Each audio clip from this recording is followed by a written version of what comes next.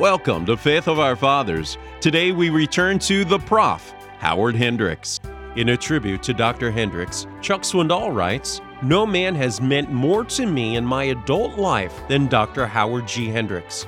My wife Cynthia and I first met him in the fall of 1959 during my days as a first-year student at Dallas Seminary. Ultimately, I took every course he offered during my 4 years at DTS. His mark on me as a teacher has been etched permanently in my life and my ministry. Since I was his student, I have not prepared a message from God's Word without remembering and applying the techniques Prof taught me. Today, the Prof presents a study on why the Bible is the answer.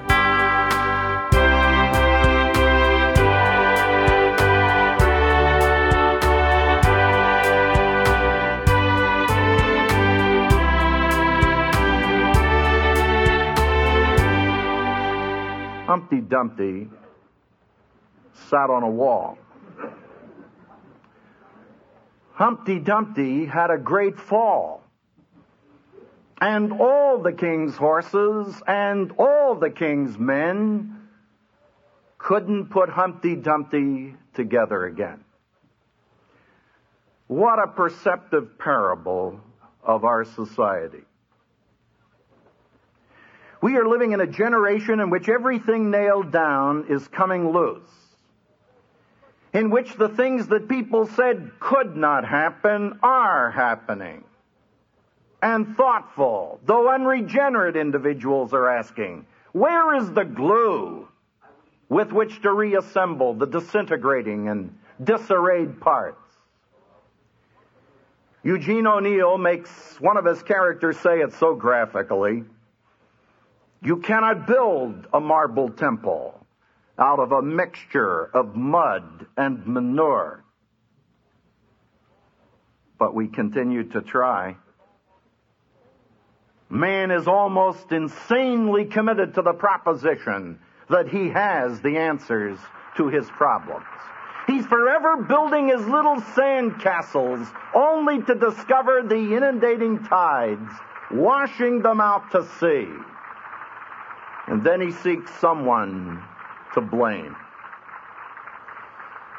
It was here in the city of Philadelphia some time ago that I saw an intriguing piece of graffiti. Scratched across the walls were these words: Humpty Dumpty was pushed.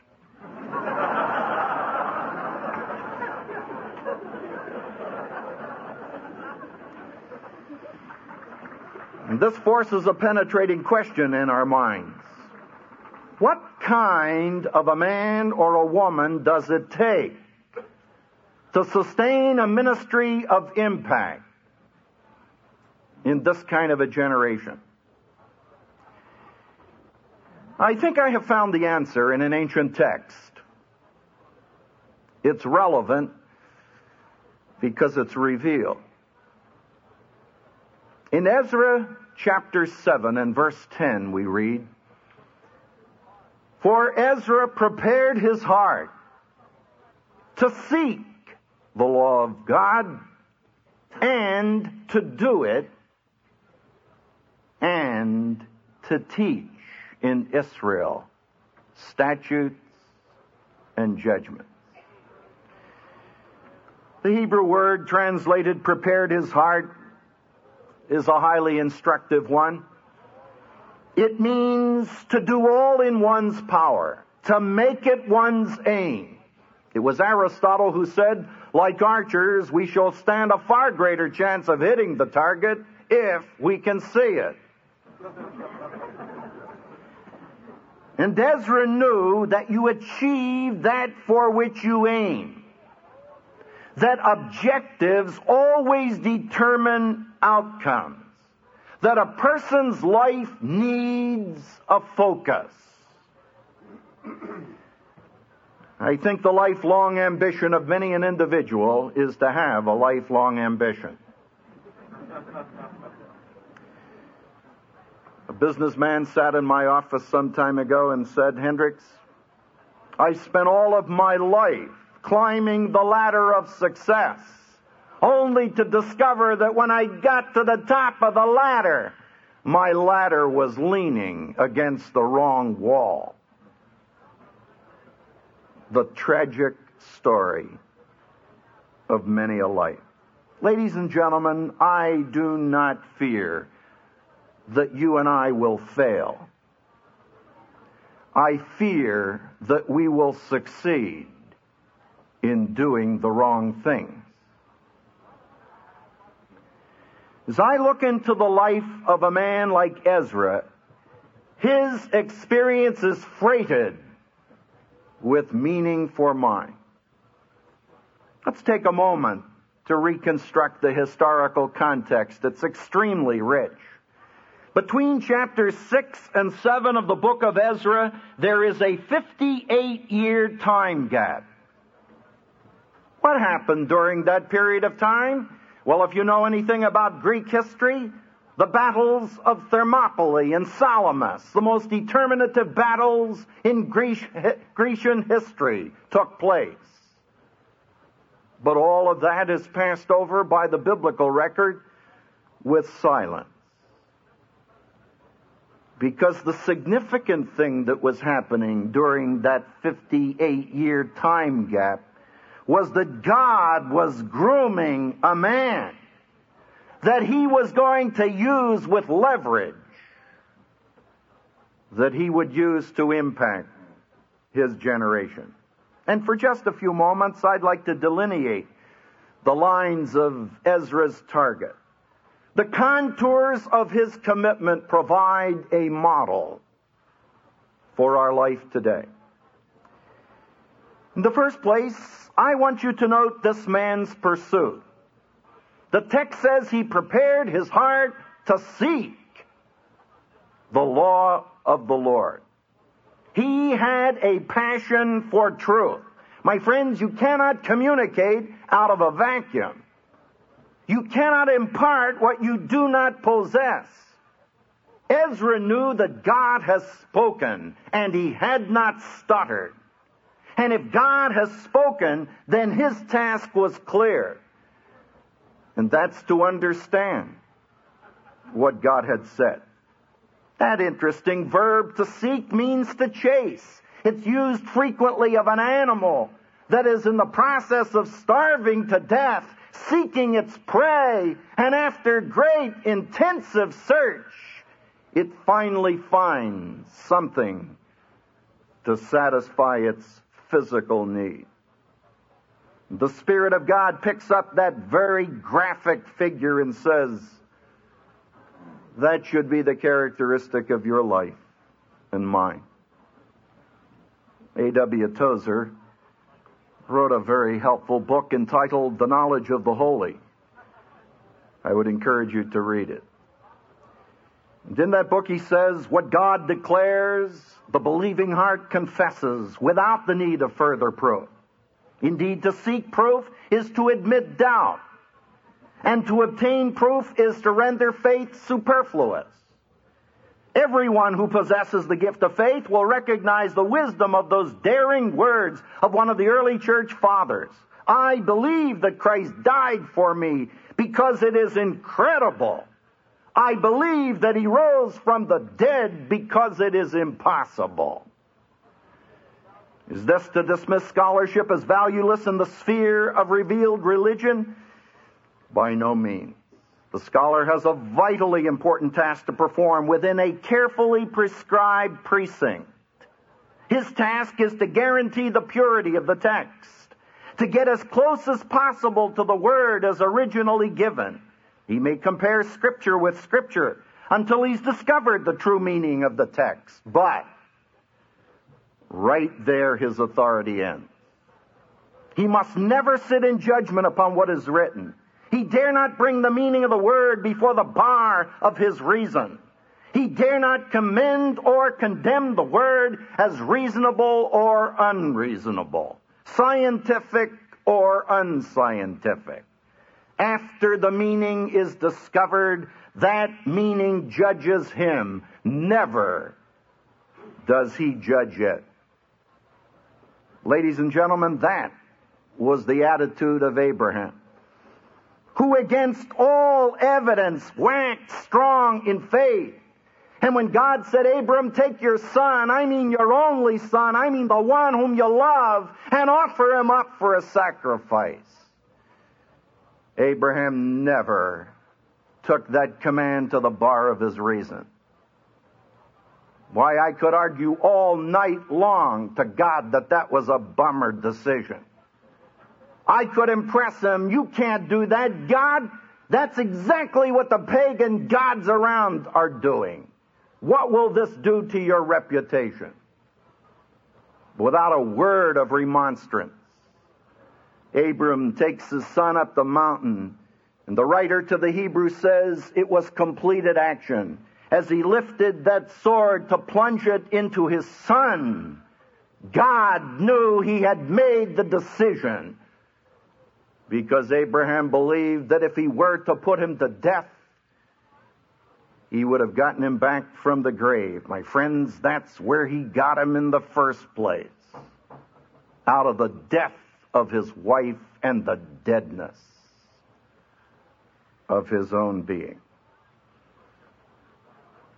Ever occurred to you that God wanted to communicate with you in the 20th century? And he wrote a message in a book. Paul says concerning that message, eye hath not seen nor ear heard, neither hath entered into the heart of man the things that God hath prepared for them that love him. Sir Walter Moberly wrote a book entitled The Crisis in the University, in which he leveled a tremendous charge at us as evangelicals for our lack of gospel penetration on the university campus. And in that book he made this statement. He said, if 1/10 of what you believe is true, you ought to be 10 times as excited as you are.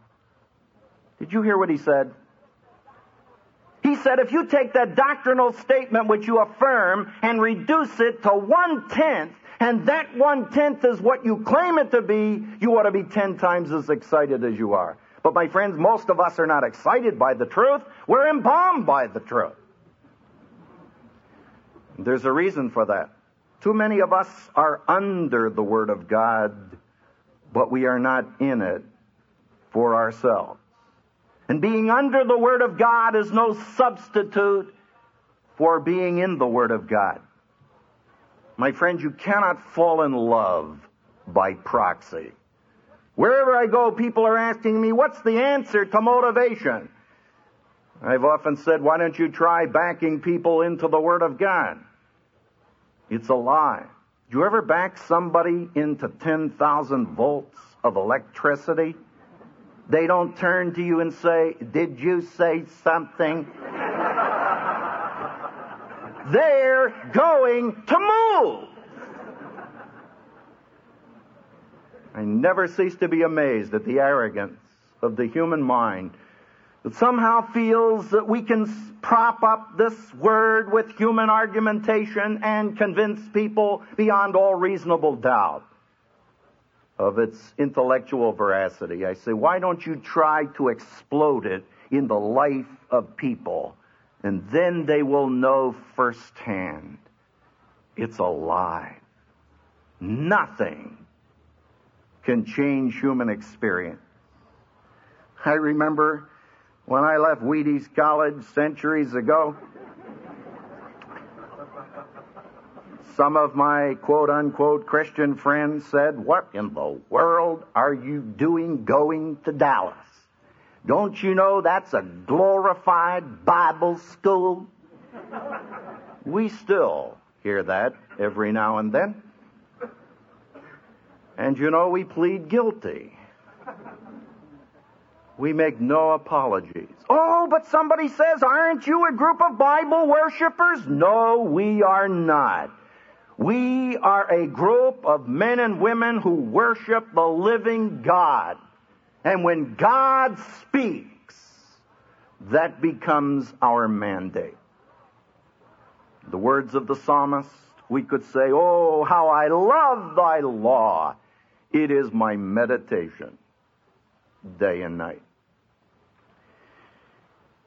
Yes, Ezra's ministry began by preparing his mind. He knew the Word. But it didn't stop there. Will you notice? He prepared his heart not only to know the law of God, but to do it. Will you mark his practice? He not only had a passion for truth, he had a passion for life.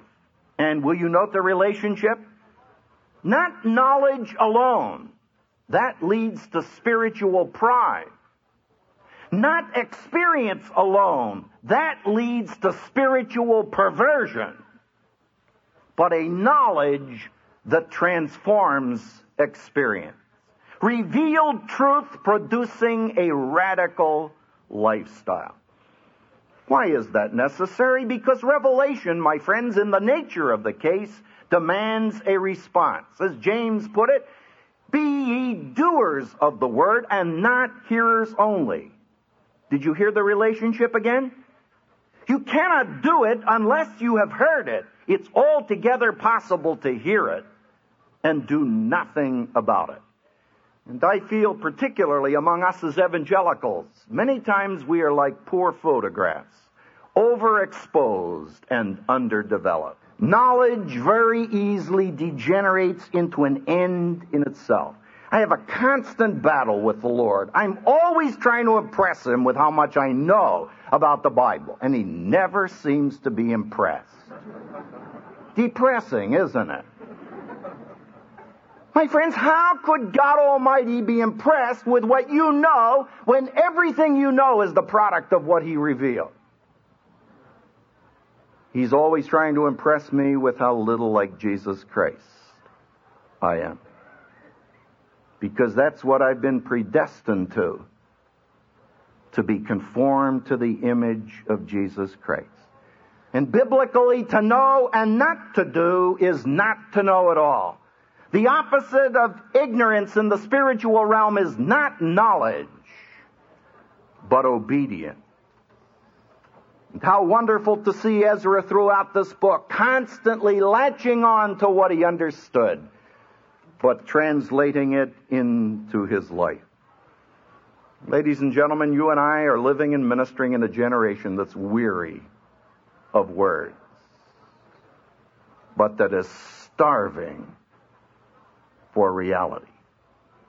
And it's only the word understood and obeyed that can bring reality into human experience. But there's a third mark. Not only did Ezra prepare his heart to know the truth of God and to do it, he also prepared his heart to teach, to communicate the Word of God which had transformed his own life to the life of others. Do you ever ask yourself the question, what qualifies a person to communicate? Two things. A person who knows something, a person who has experienced the reality of something, is a person who has something worthwhile to communicate. He or she is believable. There is an integrity factor involved in the communication of the Word of God. That Hebrew word literally means to cause to learn.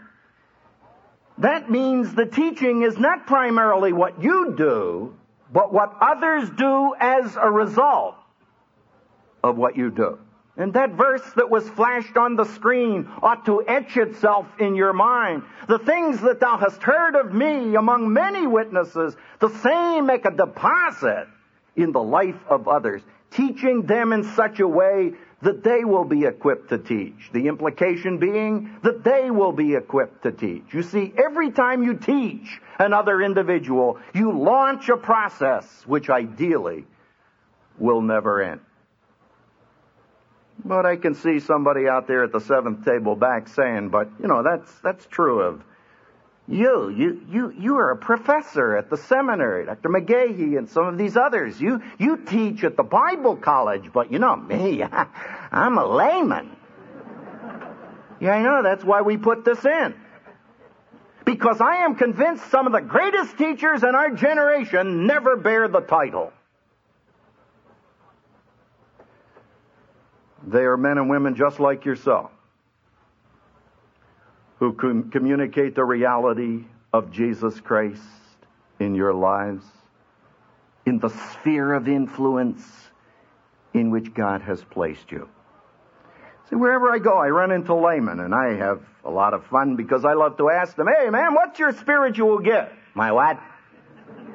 Your spiritual gift. I'm a plumber. No, I didn't ask you what you did. I'm asking you, what is your spiritual gift?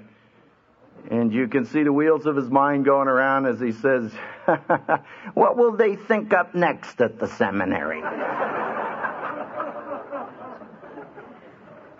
So I get on a plane, I sit down next to a guy, pretty soon I get him in a good conversation, turns to spiritual things, we'll talk a little while, and he'll say, hey, by the way, what do you do?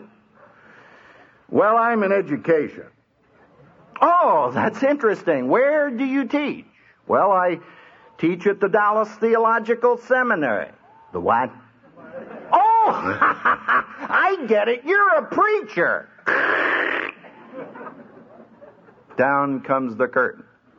See, Dr. Wolvern and I are paid to be good. You people are good for nothing.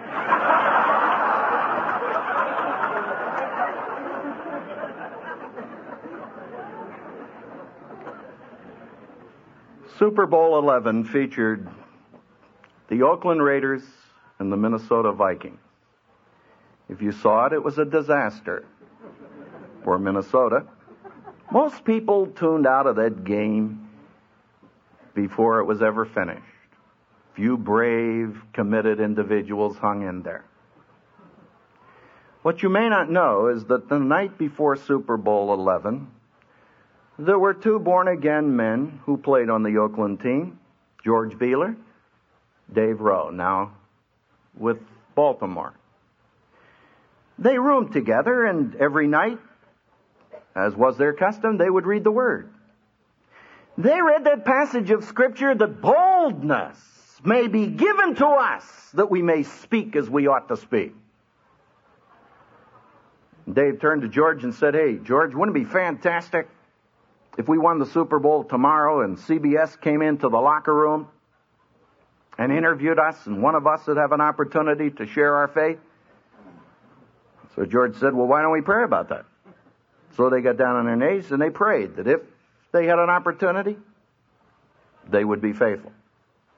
Well, if you stayed in all the way to the end and listened to the locker room show, you discovered they only talked to three individuals, one of whom was Dave Rowe. And the reporter said, hey, Dave, I'll bet this is the most exciting day in your life. And Dave said, no, as a matter of fact, there really isn't. And the poor reporter fell right into the trap. Because he said, oh, really? What would you say was the most important day? And he comes on with a clear word for Jesus Christ. Now, it's very obvious, looking over this audience, that most of you do not play for the NFL. But that's no problem, because we now know that we've got born-again men on practically every one of the 28 teams. Seattle has 17 who meet every week and are growing. And you know what their burden is? I'll tell you. It's to reach the NFL with the gospel of the grace of God. But you see, you could have missed the point. They happen to play in that league. That's their sphere of influence. Where has God placed you? Maybe in the community. Maybe in your place of employ, or out there on some college or university campus where most of the kids are going to hell on a skateboard.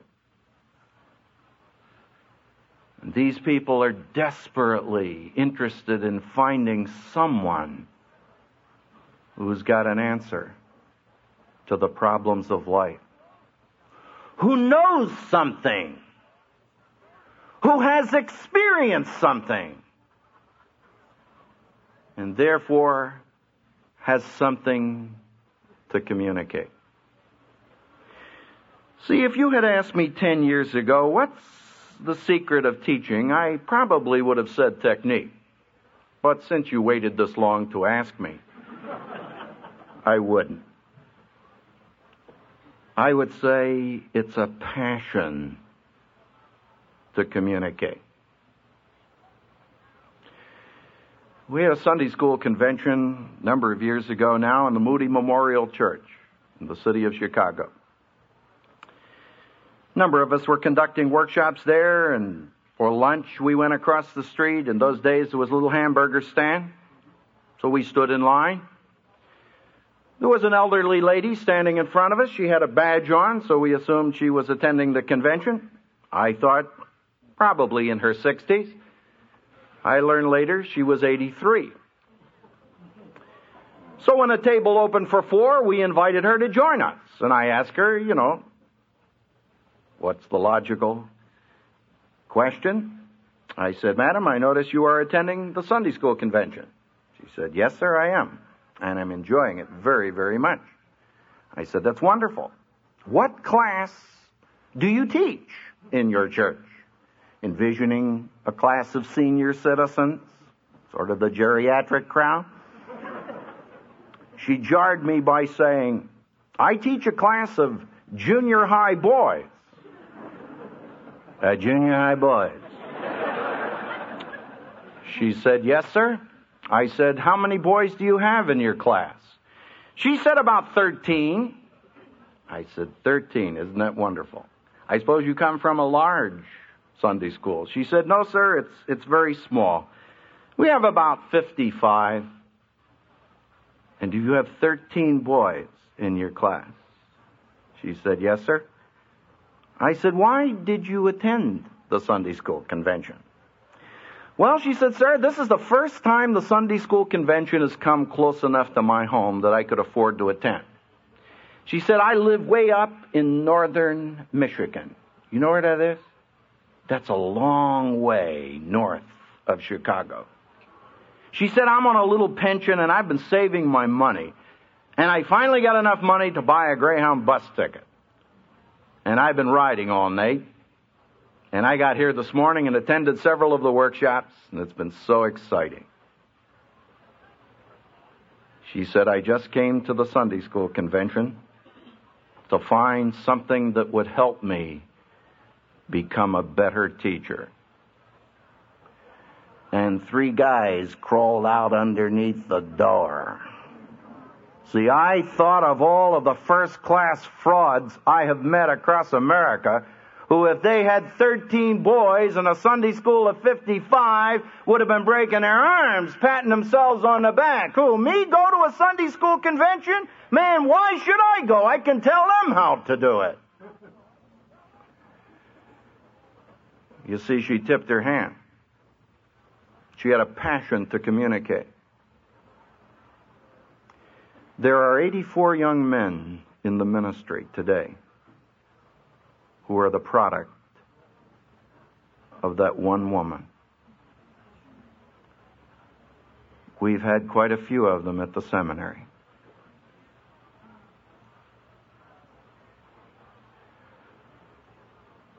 Did you ever think about the particular sphere in which God placed you in this last quarter of the 20th century, when all around you things are coming unglued?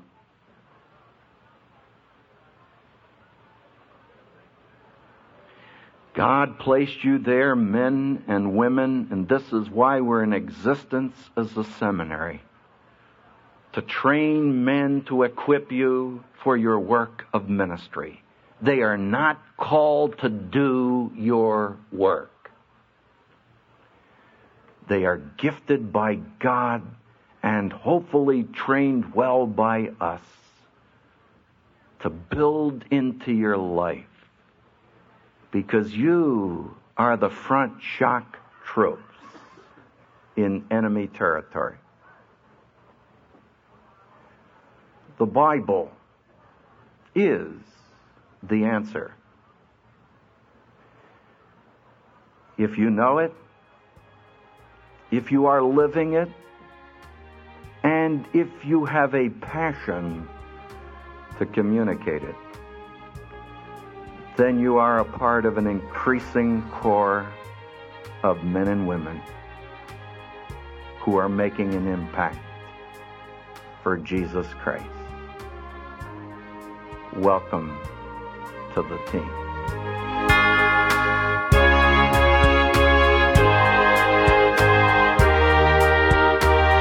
You've been listening to Howard Hendricks. Listen to Faith of Our Fathers each Saturday and Sunday to hear more great 20th century preachers.